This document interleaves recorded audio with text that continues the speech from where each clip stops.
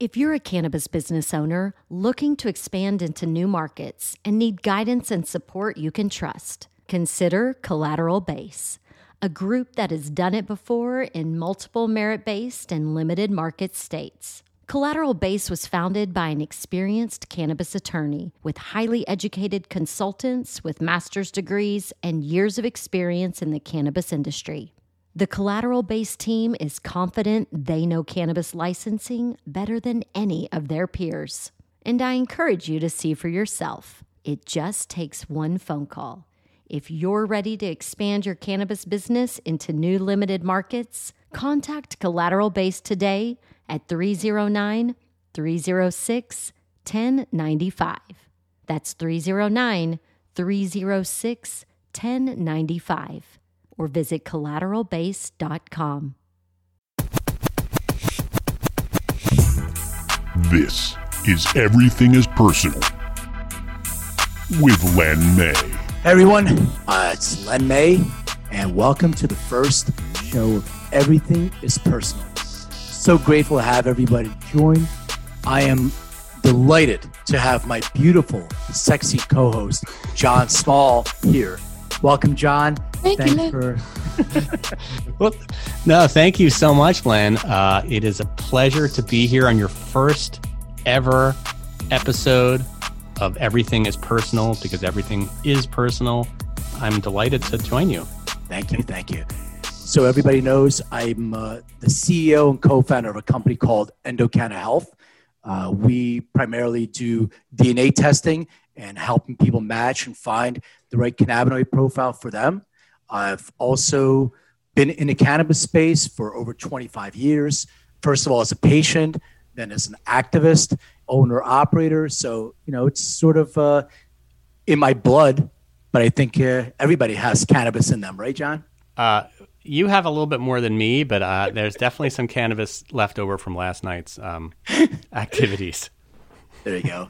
So I want to really talk about, we talk about everything is personal, but I really want to drill down into some experiences that maybe you or other people have had with cannabis, either good or bad. I find it really fascinating. So one of the reasons why I even got into this space is because I used to see two people with the same exact symptomatic condition take cannabis, the same exact cultivar strain, and have a completely different experience.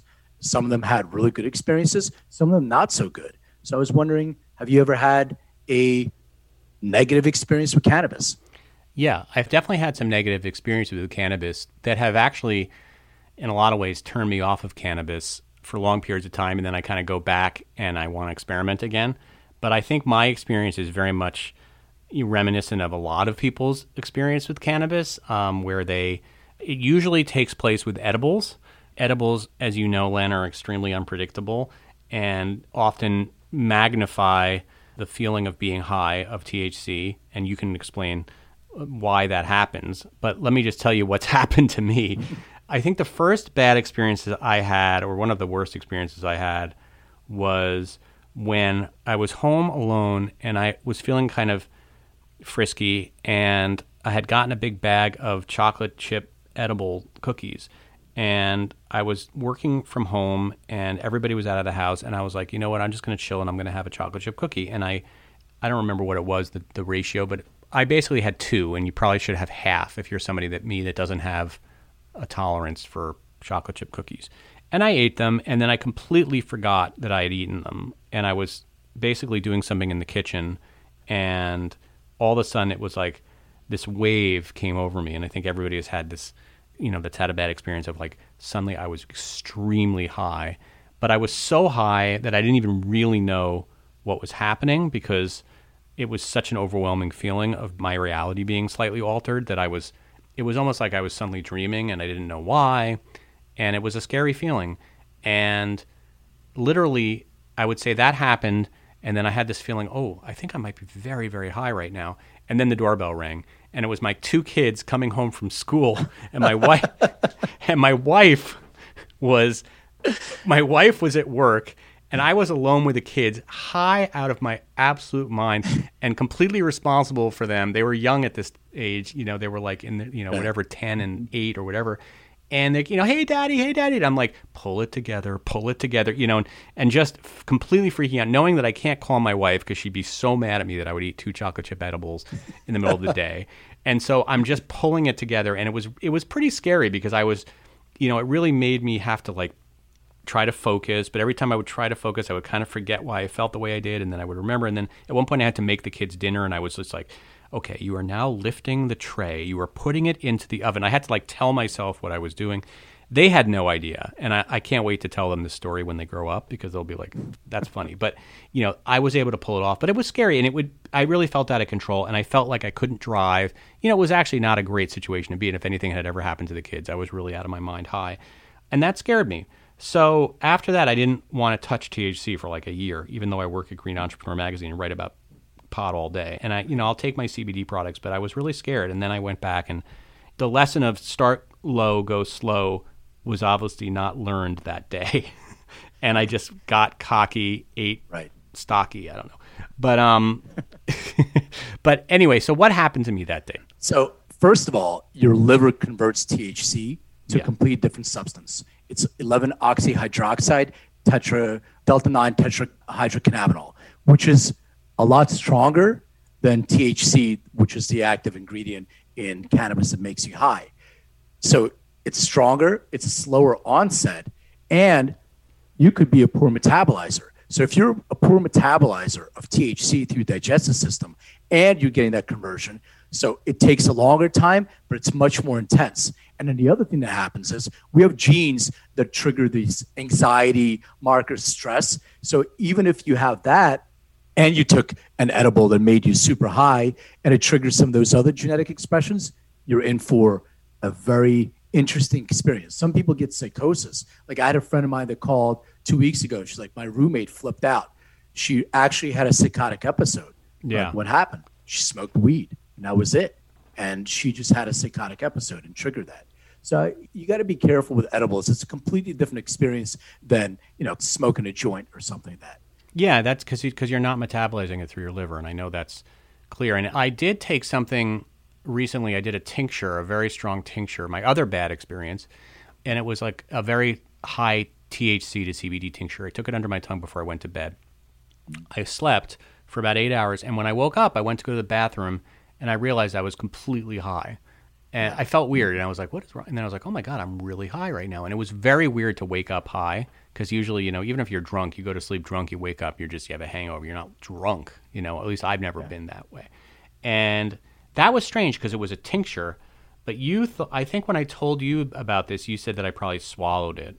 And well, even so, I mean, most people don't take tinctures properly anyway. You're supposed to keep it on your tongue and let it go through your sublingual cavity so it penetrates your blood-brain. But most people keep it and then swallow, so it goes through your liver anyway.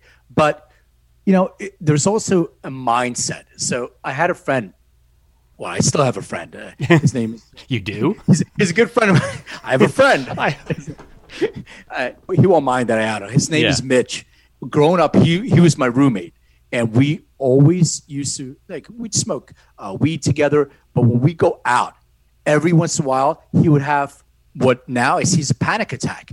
We would be in an environment, if there was some friction or it was loud, there was a lot of people, whatever it was, something would trigger him.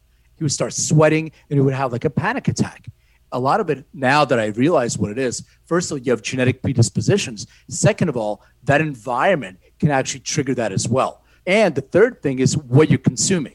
So is it a tincture of just THC? What is the terpene profile? Because some terpene profiles can actually trigger that expression as well. So it gives you that feeling of stress or anxiety. It provokes it. It wants to give you an up. So it boosts serotonin production. And when you have too much of it, it makes you feel like you're a little bit out of control instead of taking something that's more sedative that makes you sort of relax, like it has myrcene and linalool and terpenes like that. So terpenes are the essential oil that the plant produces. So it's a very complicated thing. You have all these different components, somewhere around 500 in the plant. And then you also have hundreds of thousands, millions of different genes that once that's triggered, that's why it's a personalized experience. So you have to be really aware of what is, and by the way, to make it really simple for people, your nose knows. Go back to the basics. So if something smells fruity or has this sort of piney smell,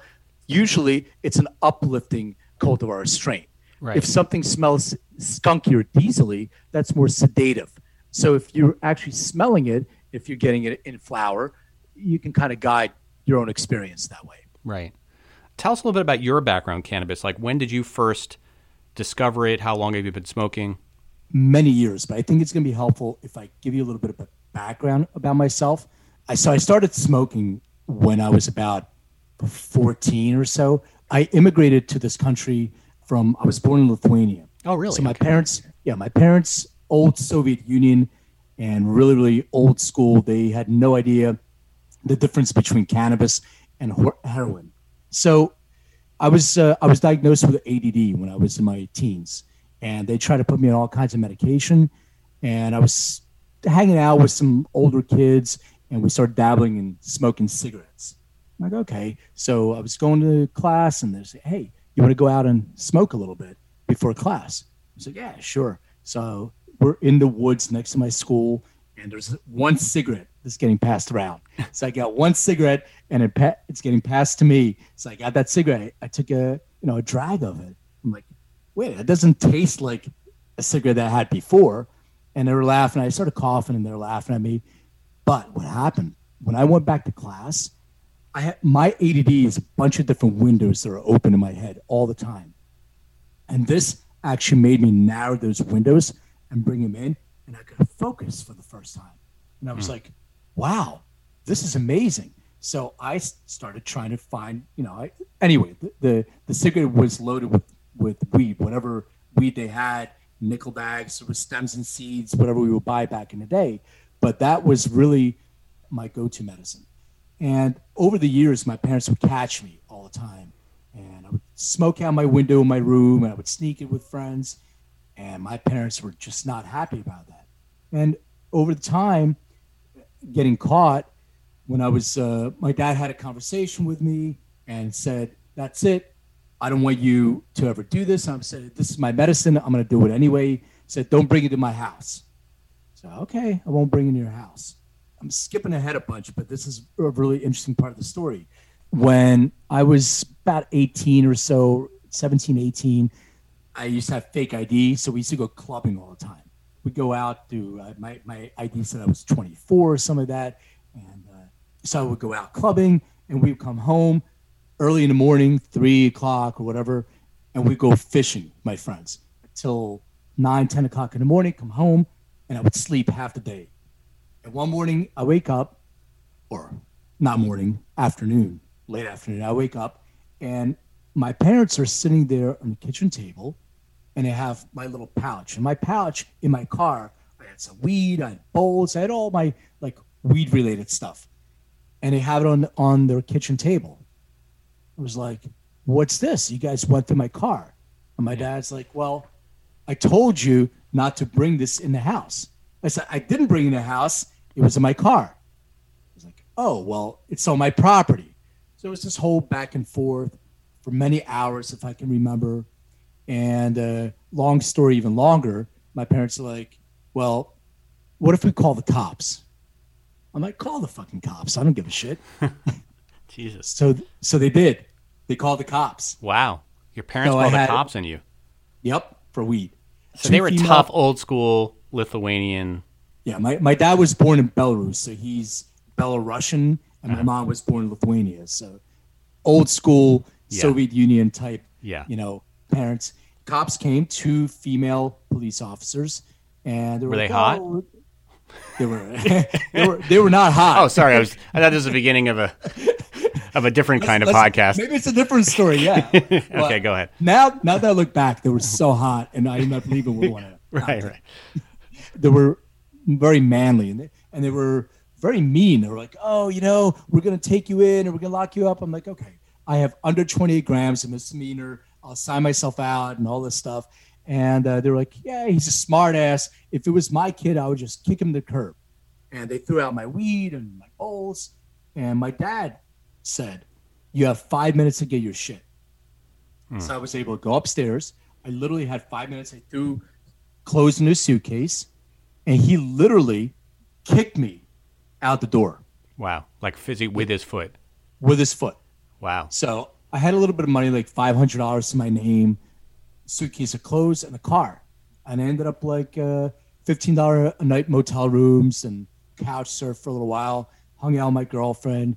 And that was kind of the start of me getting my shit together. But the irony of this whole thing is my parents both take formulations that I actually create and help for whatever conditions they have now. So they came full circle to actually supporting what I do. Took years and years and years of trying to educate them that this is a therapeutic wellness product. It's a plant. That's kind of my background story. So going back to your question, did I ever have a bad experience? I had an experience once that was very, very intense. I was at a dab bar, my first time at a dab bar. Dabs are concentrates that people take. It looks like you're actually doing drugs. If anybody has any seen it, it's like this glass bong looking thing. And then you have to put a concentrated form of cannabis, which is an oil that comes from the plant. It's at least 3 times as strong as, flour. So you put it into this bong glass pipe looking thing and you torch it with a blowtorch and you take a hit. When I took my first dab hit, all the receptors were like, whoa, it blew my mind completely. My heart started racing. Yeah. And I was That's just the way I feel. I was like, holy shit, what is this? And then I sort of talked myself down. I said, okay, this is cannabis. Nothing's going to happen to me. I just took too much. So what do? I just drink some water and chill. And after I relaxed and then took my second hit. See, that's the difference between us. I didn't take my second hit. That might be my genetic makeup. Like when other times that I've gotten too high, just talking myself into that I'm going to be okay. This is fine. This feeling is going to go away eventually. It's not going to last forever. You're not going to feel like this forever. People talk about being paranoid. I don't know if that's what they mean. There's a kind of an alarming feeling, right, where you know that you feel very different than you usually feel and that your sense of reality and your sense of self is altered somewhat, and your sense of your place in the world, like it just is altered. And some people, I think, really love that feeling. Yeah, I think I was listening to some people talk about this before, and some people like to be scared, to be out of control. I don't have that gene, but I do have a control gene, but it's sort of a conditioning. I don't have the genes that are related to anxiety and paranoia and some of those psychosis. I don't have those. But some people that do, it gets triggered, and it can be pretty serious. It's the same thing with psychedelics. If you have a psychedelic experience, you're letting go of control. I have control issues. So for me, the first time going through that journey, being able to let go and say, you know what, I just have to trust the process. It's sort of a thing that you do in life altogether. It's either you control the process or you sort of give into the process and let the journey take its course. And if you realize, nothing bad is going to happen to you, you kind of close your eyes and dive in, you can have a really good experience. But if you try to fight that experience, it sort of goes this sort of hamster wheel. It continues to go and you start freaking yourself out. And that's when, heart rate goes up and all that stuff too. So now you're feeling, oh my God, is there something really wrong with me? Yeah. And there is. Your anxiety causes more anxiety, right? Perpetual. Yeah. Exactly. Yeah. And I think when that happens to you, I think the best thing to do is, to find a place to sit down, like you said, have a glass of water. What I tried to do is, like you said, I tried to just enjoy it. I tried to be like, okay, there's all these people that, have written great music being high and do great comedy being high and all this stuff. And there must be something to this feeling that I'm trying to embrace it rather than like run from it. You just have to know this is going to go away. Like you're not going to feel like this forever, and maybe enjoy it while you do feel like this. I think that's the fear. It's just very different feeling than feeling drunk, right? It's just a different sensation. And I think it throws you off when you're not used to it. Yeah, all right. Completely different sensation. You're right.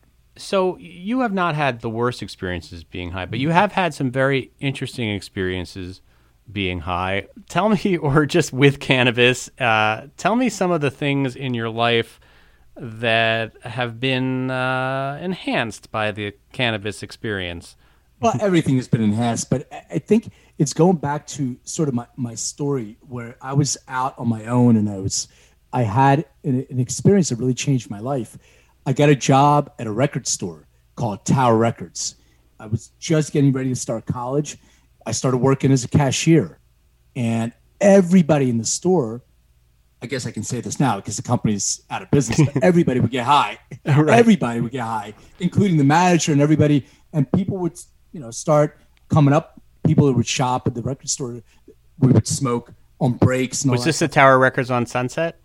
I'm from Philly. Right? Yeah, this is back in Tower Philly. Records in Philly. Been there. It was the best job I ever had. $7 an hour, but I got thousands of CDs and vinyl, and got to meet a whole bunch of people. So it was a great job. Then people started asking me, "Hey, can you get weed because you smell like weed?" So I kind of So I started a business, I guess, to try to help me pay for college. We had the first, I guess, illegal delivery service. People would page me with my beeper. Yes, we had beepers. It was doctors and drug dealers that had beepers. I would page my buddy, and he would go back to my apartment, and he would deliver whatever people would ask. So we had this business going for a while. So that was a really interesting experience because it allowed me to get access and start learning about cannabis. And when I started getting different cannabis, I was like, oh, why is this one crystally? Why is this one smell this way? What is it? And I started really, really digging into reading as much as I possibly could to find out what all this stuff means and why people have different experiences and why this one is a different strain than another one. That became one of my passions. And in doing so, I was the guy that always had weed. And what happened was every single time we would be out, and I talked about fake ID, but we would go to clubs, and when we go to a club, you get the guy at the door, hey, you want to smoke? And you get the guy at the door high. Then the DJs were next. And then we would hang out in small clubs where there were bands and would start smoking with the bands. And that was sort of my entry into, okay, now I can have some interesting experiences with people. There was one, this is in 1990, MTV Spring Break, 1990. So we got into these souped up Jeeps that we had to stop every hour or two to get gas because the gas gauge wasn't working. And we drove from Philly all the way to Daytona. So we were hanging out with the VJs from MTV there because my friend had a press pass. And then we were there to see Stone Temple Pilots and Cypress Hill. And we just got the cassette of Cypress Hill's first album. And we were listening to that whole thing all the way down. And it was incredible. They did a great show. So we're walking after the show, and we see Cypress Hill on their balcony in a hotel. I think it was Be Real, or maybe it was Be and Send Dog. And we see them. We're yelling, hey, Cypress Hill. And we could barely hear them, but we were doing sign language, like the international sign for weed where the two fingers go up to your mouth. And they're like, do you have any? Yeah. And I'm like, yes, I do. Well, all right, come up. Like, what room? And they with their hands, like, room 10, 24, whatever that room was. So we came up to the room, and, I'm like, hey, and it was Send Dog, and it was Muggs, and Be Real. Yeah. And I'm like, all right, let's smoke a joint. And Muggs like, no. We're smoking a blunt. So you got to get your terminology right here. Come on. So, yeah, Muggs taught me how to roll a blunt. It was the first blunt I've ever smoked was with DJ Muggs.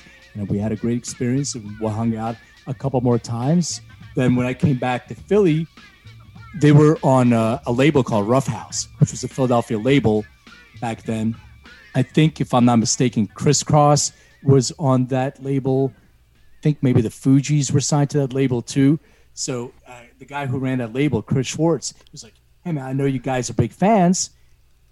There's a show, blah, blah, blah. So anyway, we were able to attend the show for like 50 people. We got to hang out with them again, which was, I'm not sure if Be Real remembers that, but that was one of the highlights. I'll ask him next time I see him. All right. Yeah, Rough House had the Fugees, Cypress Hill, Criss Cross, Wyclef, Lauryn Hill. That's it. Yep. Beanie Siegel. I remember Beanie Siegel. Wow. Beanie Siegel. That's quite a... And the Goats. Oh, the Goats, yeah. The Goats are awesome. If you know who the Goats are, you're a real hip-hop head. That is true. So I had an experience with the Goats that they were playing in a place in Philly called Silk City. And Questlove from The Roots, he would play there once in a while, drum, and that DJ's there. So one night the Goats were performing there, and they brought up Slick Rick. And Slick Rick, I think, was locked up for a little while. Don't quote me, but we can do our research and fact check on that. Slick Rick definitely had some issues with the law. There's no question about it. So he got on stage and to play with them, and he goes, no. Before I go on, I got to get high. Anybody have a joint? And it just so happens that I was in the front row and I had a joint. Rarely. So I hand him a joint, so I got a chance to smoke with Slick Rick. That's pretty awesome. La-di-da-di. We like to party. Well, I guess my one experience smoking with a hip-hop artist was Snoop Dogg. I was doing a story for Stuff magazine about Snoop Dogg. This is in 2003. So I went to the Dog Pound. Have you been to the Dog Pound, Len? Have you had the pleasure of going to the Dog Pound where Snoop lives? I had the pleasure of having a dispensary, or a bunch of them, called Kush Kingdom, and we're the exclusive home of Corrupt's Kush. Oh, wow. So I got to hang out with the Dog Pound. Oh, that's awesome. So the Dog Pound was really basically like a house in very eastern LA. I think it was in Pomona. There was a lot of dogs around. I do remember that, both canines and actually human beings. And Snoop pulled up in a purple Porsche. I remember he was wearing his Laker jersey. He had just been at football practice with his kid. And there was a guy whose one job it was to roll Snoop's joints. And he was rolling joints for Snoop all day. And he asked me if I was interviewing him for this story, and he was sort of sitting around. Was it joints or blunts? They were blunts. I'm sorry. I can't believe it. What am I? Jesus. Terminology, John. Come on. I got to pull it together here. So he rolled me a blunt. I said, "What is this that I'm smoking?" He said, "Oh, that's Gangsta Gumbo." And so I will never forget Gangsta Gumbo. And at the time, Don Magic Juan was like his best friend. And Don Magic Juan is, was kind of like this pimp who drives around in a green Cadillac and wears green suits and has a grill, and he's a total character. But the big expression at the time was chutch. So everything they would say chutch. So you'd say like, "Oh, let me get some of that blunt." Chutch.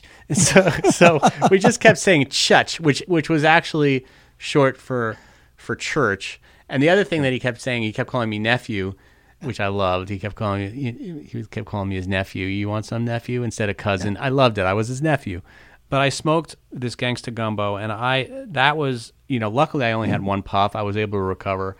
But I do remember feeling pretty good. It wasn't a scary kind of high, and maybe because everybody else in the place was high. But it was memorable, and he gave me a great interview. At one point, I asked him if he was a dog or a cat person. I was so high that I asked him if he was a dog or a cat person. When you ask Snoop Dogg if he's a dog... It would have been funny if he would have said cat. Yeah. He said no. He said, "You're a fool for that." I just remember that was his answer. He said, "You're a fool for that." But anyway, he was the greatest. And it was so fun because the whole interview was really funny, and he was being such a good sport. And then afterwards, as we were leaving, he said, "You're going to take care of me, right?" And he gave me a wink. Like, he's like, "This is all fun and games, but you're going to take care of me. You're not going to make me look like an idiot." And I said, "No, I'll take care of you, Snoop." But it was a great experience, and I'll never forget as long as I live. And I still have a picture behind me by my turntables of me and Snoop and Don Magic Juan. But if you ever have an opportunity to smoke with a rapper, I recommend it. Yeah, absolutely. But Snoop is hardcore, man. Like, it's one after the other. He had a guy named OG Daddy V who would roll and just make jokes the whole time. He was super funny, and he would roll him like a pack full of blunts, and he would smoke one after the other. As soon as one is done, he lights up another. So if you're going to smoke with a rapper, just get ready, because you may be in for, a pack of blunts by the time you're done. For sure. John Small, thank you so much for joining me. It's so much fun. This is kind of what we do when we get together anyway and talk. It's so much fun just to be together and shoot the shit, man. There's nothing serious. I appreciate everybody joining us. Tune in next week. We'll talk about cannabis. We'll talk about music. And we'll talk about business and whatever else we talk about. Whatever else. Yep. All right, y'all. We'll see you next week. See you next week. Peace. Peace.